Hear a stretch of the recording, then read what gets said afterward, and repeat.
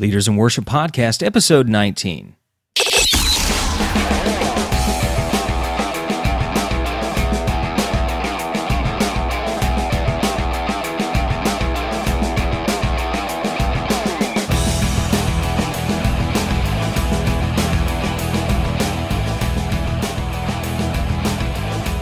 Welcome to the Leaders in Worship Podcast, the podcast to equip, connect, and develop leaders in worship ministry. We do this by equipping leaders in worship ministry with the right tools, connecting them with like-minded people and vision, and developing their ability to lead effectively.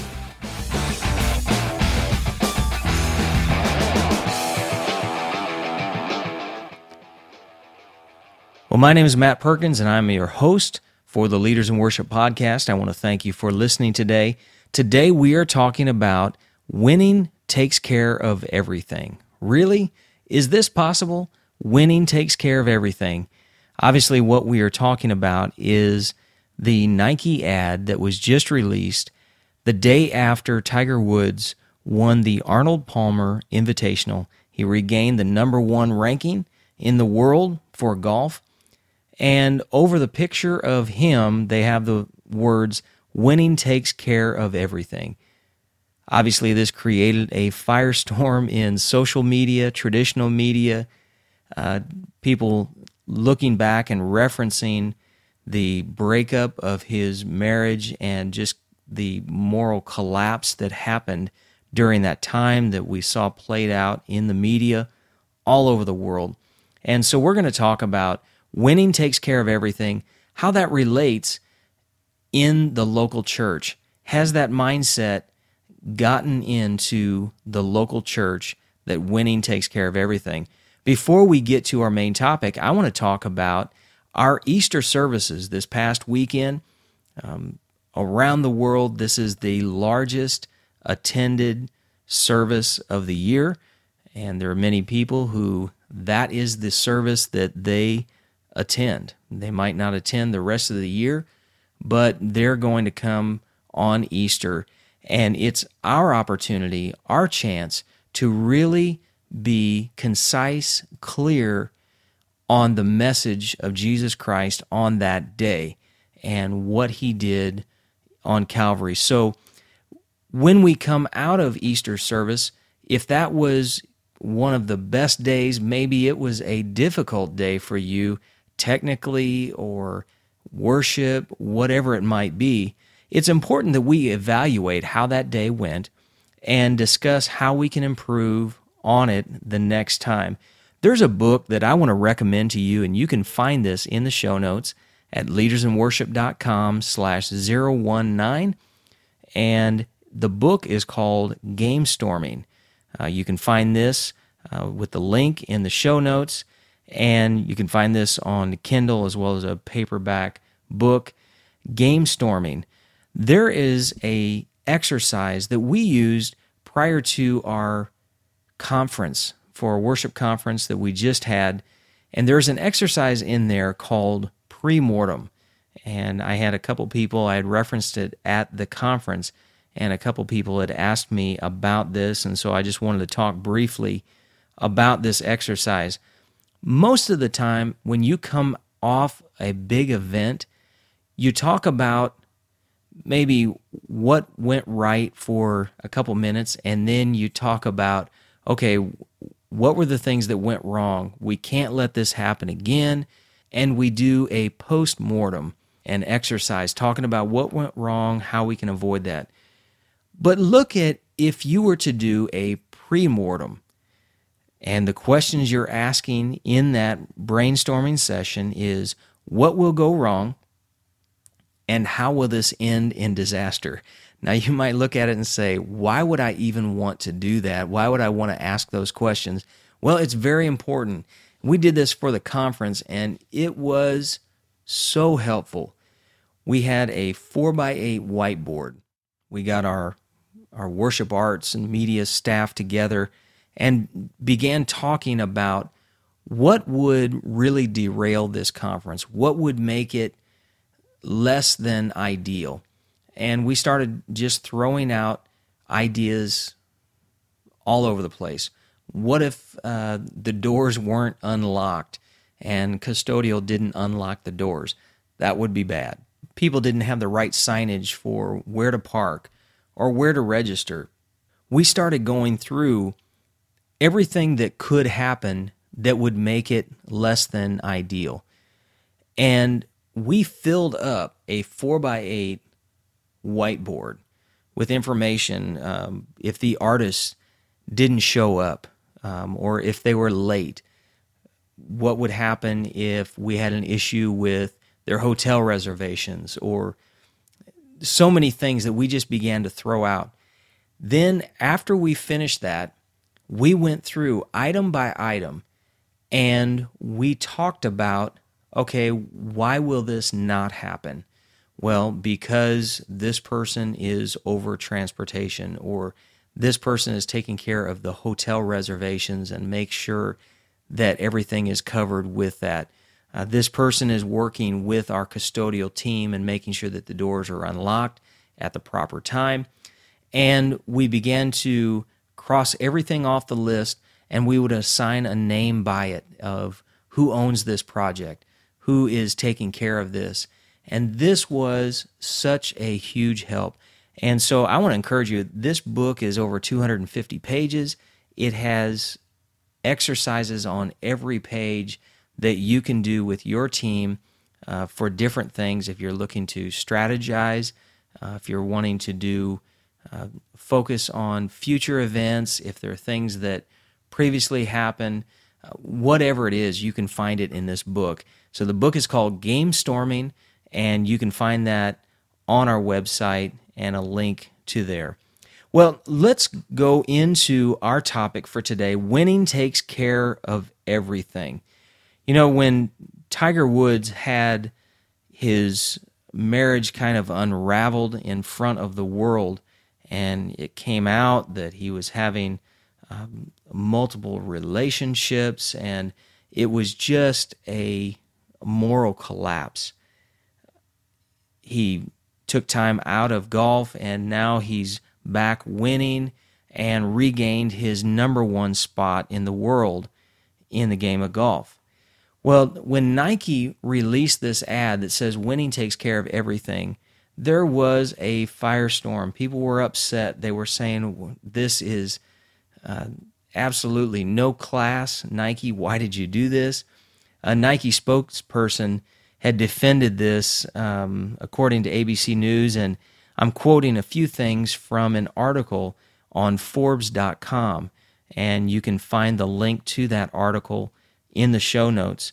But this spokesperson for Nike said, Tiger always said he competes to win. When asked about his goals and getting back to number one, he said, consistently, winning is the way to get there.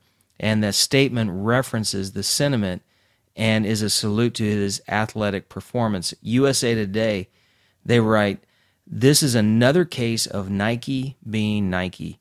This tagline will reinforce both people who support Tiger or are put off by him. For some people, this will be seen as just another case of an athlete who doesn't understand how big a part of society views what he has done. Now, this is ironic. While Tiger Woods annually tops many polls as the most popular golfer among golf fans, he also ranks high on Forbes' list of America's most disliked athletes. Wow. As shocking as we think this ad by Nike is, our society has a way of buying into this.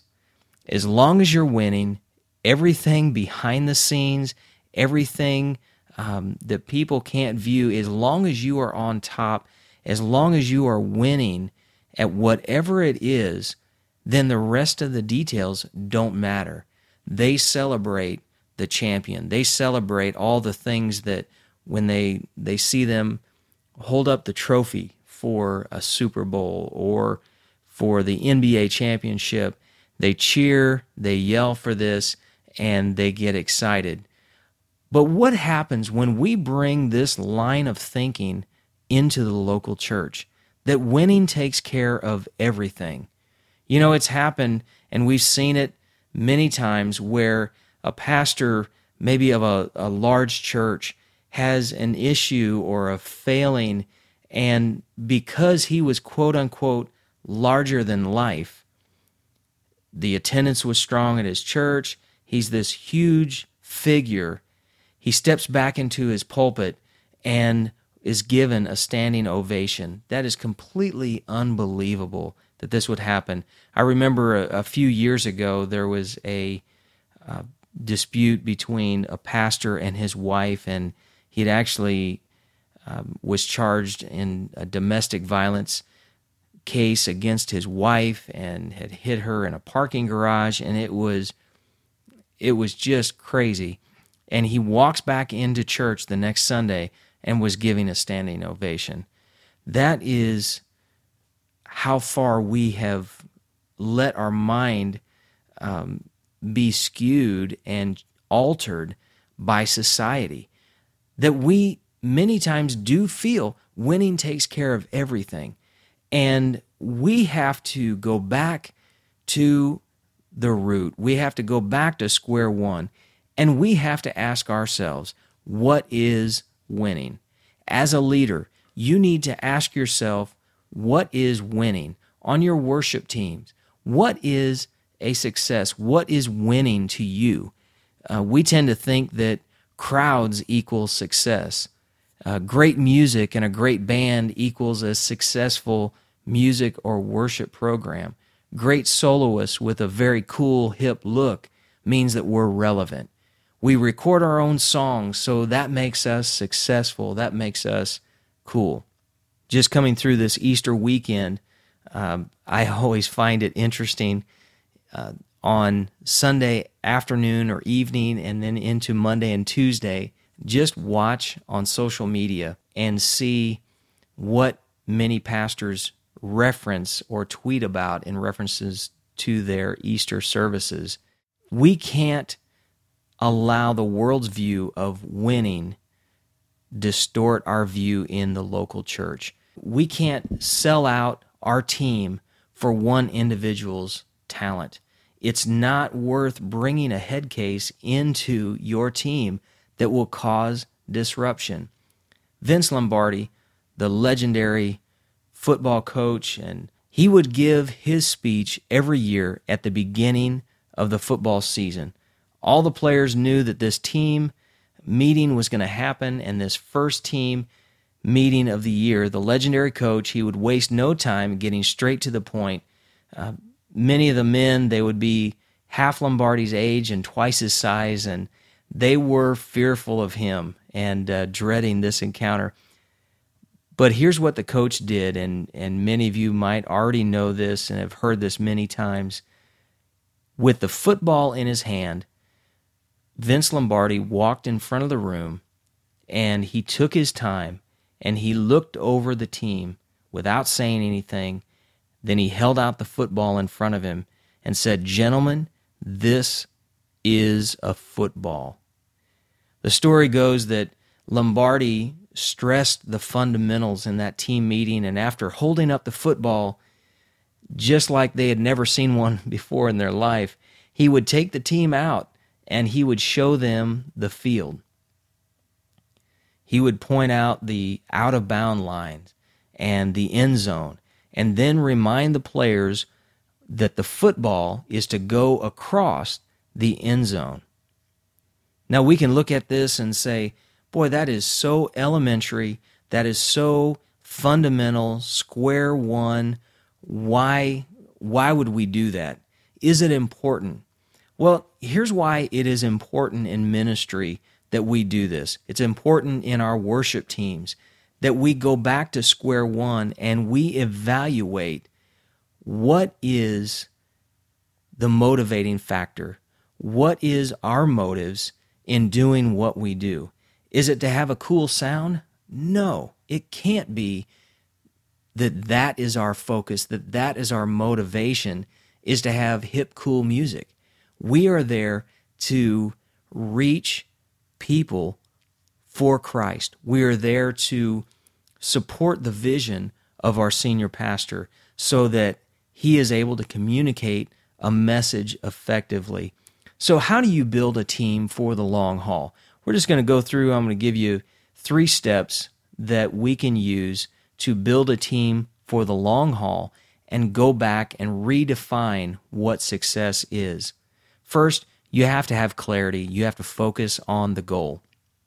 Not only do we focus that within ourselves, but we need to, as leaders, we need to be talking with the senior leadership of the church.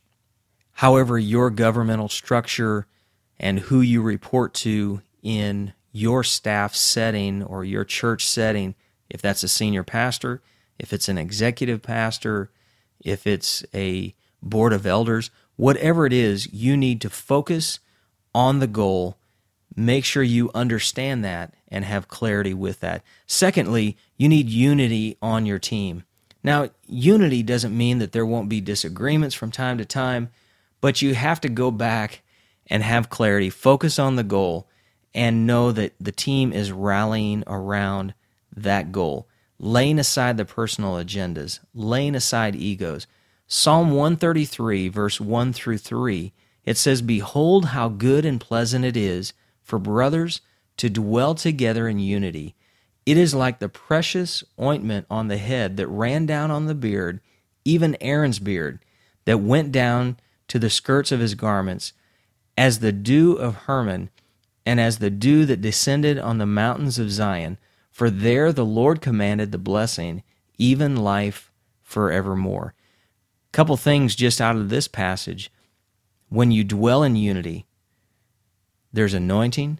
That anointing will always run from the top down, and you need to get under your leadership. You need to be supportive of the leadership, not trying to go against the leadership that you serve under, and that anointing will bring the blessing. So we have clarity, we focus on the goal, you need to have unity within your team. And third, you need community. You need to do life together with your team. Depending upon the area that you live in, whether it's a rural or an urban area, the lifestyle, it could be a commuter city or a suburb or more in the country. That may dictate how easy or difficult it is to get together and just have community and be in community with your team. But you need to find ways to develop community. For us, we've had different events from time to time where we'll have outings together, but a lot of the time that we have community is in our rehearsals. We'll do a monthly birthday celebration, and we celebrate all the birthdays from that month, and people will bring in food, and in our setting, in our church, it's a very diverse background. We have people from all over the world that are a part of our church and a part of our ministry. And so we have some that are from Jamaica, and they'll bring some food that is representative of their culture, and a large portion of our church and our ministry is Spanish, and so we'll have different things that represent that. For Easter Sunday, one of the things that we did was they had coffee, and we had great Spanish coffee. I love Spanish food, Spanish coffee. It is incredible. And so those times we would just hang out. And when we weren't on the platform or in between service, we had multiple services this weekend. So when we had some downtime, we hung out as a team. We talked, we laughed, we had a great time together and had community. You can't shortcut the process in trying to develop a team that will last for the long haul. It will take time, but you need to work at it and know what the goal is. The goal is not to just do something that will produce quick results, but will have no depth or no foundation to support it. Galatians chapter 5, verses 22 and 23 says, "But the fruit of the Spirit is love, joy, peace, forbearance, kindness, goodness, faithfulness, gentleness, and self-control. Against such things there is no law." That is a definition. That is the fruit of the Spirit. Evidence of bad fruit: jealousy, envy, strife, backbiting, people getting frustrated. What is your ministry producing, and what do you want it to produce? A couple of the final thoughts in looking at this: we need to seek excellence in all that we do, but know that excellence is different than anointing. It's not a one or the other. You need both. We need excellence and anointing. We need to combine those two. So seek excellence, but know that excellence is different than anointing. Secondly, place people ahead of programs. And thirdly, don't be careless with the favor of God that's on your life. God has entrusted you with people in ministry that you might be leading, or God has placed you in a ministry where you are serving that leadership of the church. Maybe you are on a worship team and you're serving the leadership of that ministry. Don't be careless with the favor of God that's on your life. Luke chapter 12, verse 48, it says, "From everyone who has been given much, much will be demanded. And from the one who has been entrusted with much, much more will be asked." So in our lives, in our ministry, we have to look at having a different view than the world. The world looks at it and says, hey, as long as you are producing results, it doesn't matter how you get from point A to point B, just make sure that you get there. And we need to take a approach in ministry, making sure that we are operating by God's standards, not the world. Yes, I think it's incredible. You need to have excellent music. You need to do everything you can that you are producing great music, great worship, things that will challenge people in their faith, challenge people in the lyrics of the songs that you sing. They will challenge people to be open and receiving what the message is.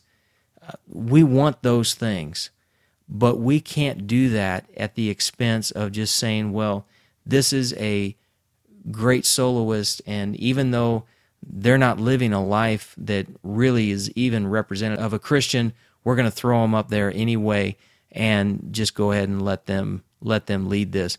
We need to make sure that we are knowing who we are laboring with, know who we are ministering with, have clarity, have focus, have unity, and have community. Those are three things that will help you build a winning team by God's standards that will last for the long haul.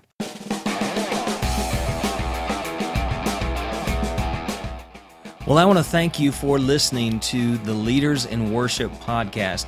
And as always, leave us a comment, leave us some feedback. You can do that right on our website at leadersinworship.com. And you can leave us a voicemail right on the website using SpeakPipe. You can also leave us a comment. Go to our Facebook page, facebook.com/leadersinworship. We would love to hear from you. You can email us, feedback@leadersinworship.com. Well, I hope that you have an incredible week of ministry. Don't forget to check out that book, Game Storming, and you can find that on our website. But have an incredible week of ministry, and God bless.